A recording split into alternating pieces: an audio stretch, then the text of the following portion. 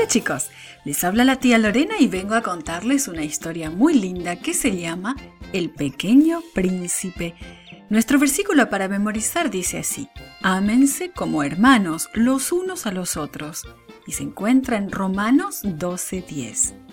Hoy recordamos que nos amamos y nos protegemos unos a otros. ¿Te ha amenazado alguna vez un niño mayor y más fuerte que tú? ¿Deseaste en ese momento tener a alguien que te protegiera? ¿Sabes? El tío y la tía del príncipe Joás hicieron exactamente eso. El príncipe Joás vivía en el palacio real de Jerusalén, pero aunque Joás era príncipe, todavía necesitaba a alguien que lo protegiera. Necesitaba protección de Atalía, que era la reina. La reina Atalía era cruel y malvada. No quería que Joás llegara a ser rey. Joás no podía protegerse a sí mismo de la reina Atalía, porque era un bebé. Así que Dios envió a alguien para que lo cuidara. Josaba, la tía de Joás, vivía en el templo con su esposo Joiada, el sacerdote. Dios la ayudó a proteger a Joás de la cruel reina. Así que Josaba tomó secretamente al bebé Joás con su nodriza y lo escondió en el templo. Allí, ella y su esposo lo escondieron en una habitación. Durante 6 años, Joás y su nodriza vivieron en el templo. La tía Josaba y el tío Joiada mantuvieron escondido a Joás. Secretamente le enseñaron que algún día sería rey. Aunque era un niñito, Joás sabía que un día sería el gobernante de Judá en lugar de la reina Atalía. Y finalmente llegó el día. Cuando Joás tenía 7 años, el tío Joiada decidió que había llegado el momento de hacerlo rey. El tío Joiada llamó a los soldados al templo. «El príncipe Joás está vivo», les dijo. «La tía Josaba y yo lo hemos protegido de la reina Atalía durante 6 años. Ahora es tiempo de que ustedes protejan al príncipe contra la reina. Es hora de que Joás sea coronado rey».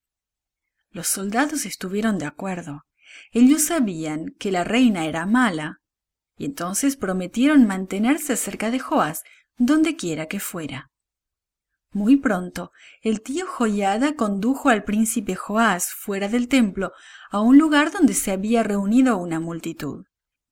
Exactamente como lo habían prometido, los soldados se reunieron alrededor de Joás, el niño que sería coronado rey. El tío Joiada derramó el aceite perfumado sobre la cabeza de Joás. Le entregó a Joás una copia de la ley y lo proclamó rey. La multitud observaba en silencio mientras Joiada ponía la corona sobre la cabeza de Joás. Luego, todo el pueblo se alegró y gritó «¡Viva el rey!». Los trompeteros tocaron sus trompetas y los cantores entonaron los himnos.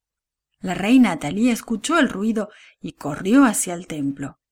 Allí vio al niño que acababa de ser coronado como rey. Claro, se quedó muy sorprendida y también muy enojada. Ordenó a los soldados que prendieran a Joás. Pero los soldados la tomaron prisionera a ella y no a Joás. Ella dejó de ser reina en ese momento. Joás estaría seguro ahora mientras gobernaba a Israel. Él sabía que Dios había dirigido a su tía Josaba y a su tío Joiada para que lo protegieran todos aquellos años. Y él fue un buen rey que dirigió a su pueblo al conocimiento de Dios. Nosotros también podemos proteger a los bebés y a los niños más pequeños. Podemos cuidarlos para que no se lastimen mientras juegan. Podemos cuidarlos jugando suavemente con ellos. Y podemos ayudar a Dios a proteger y a cuidar a los niños.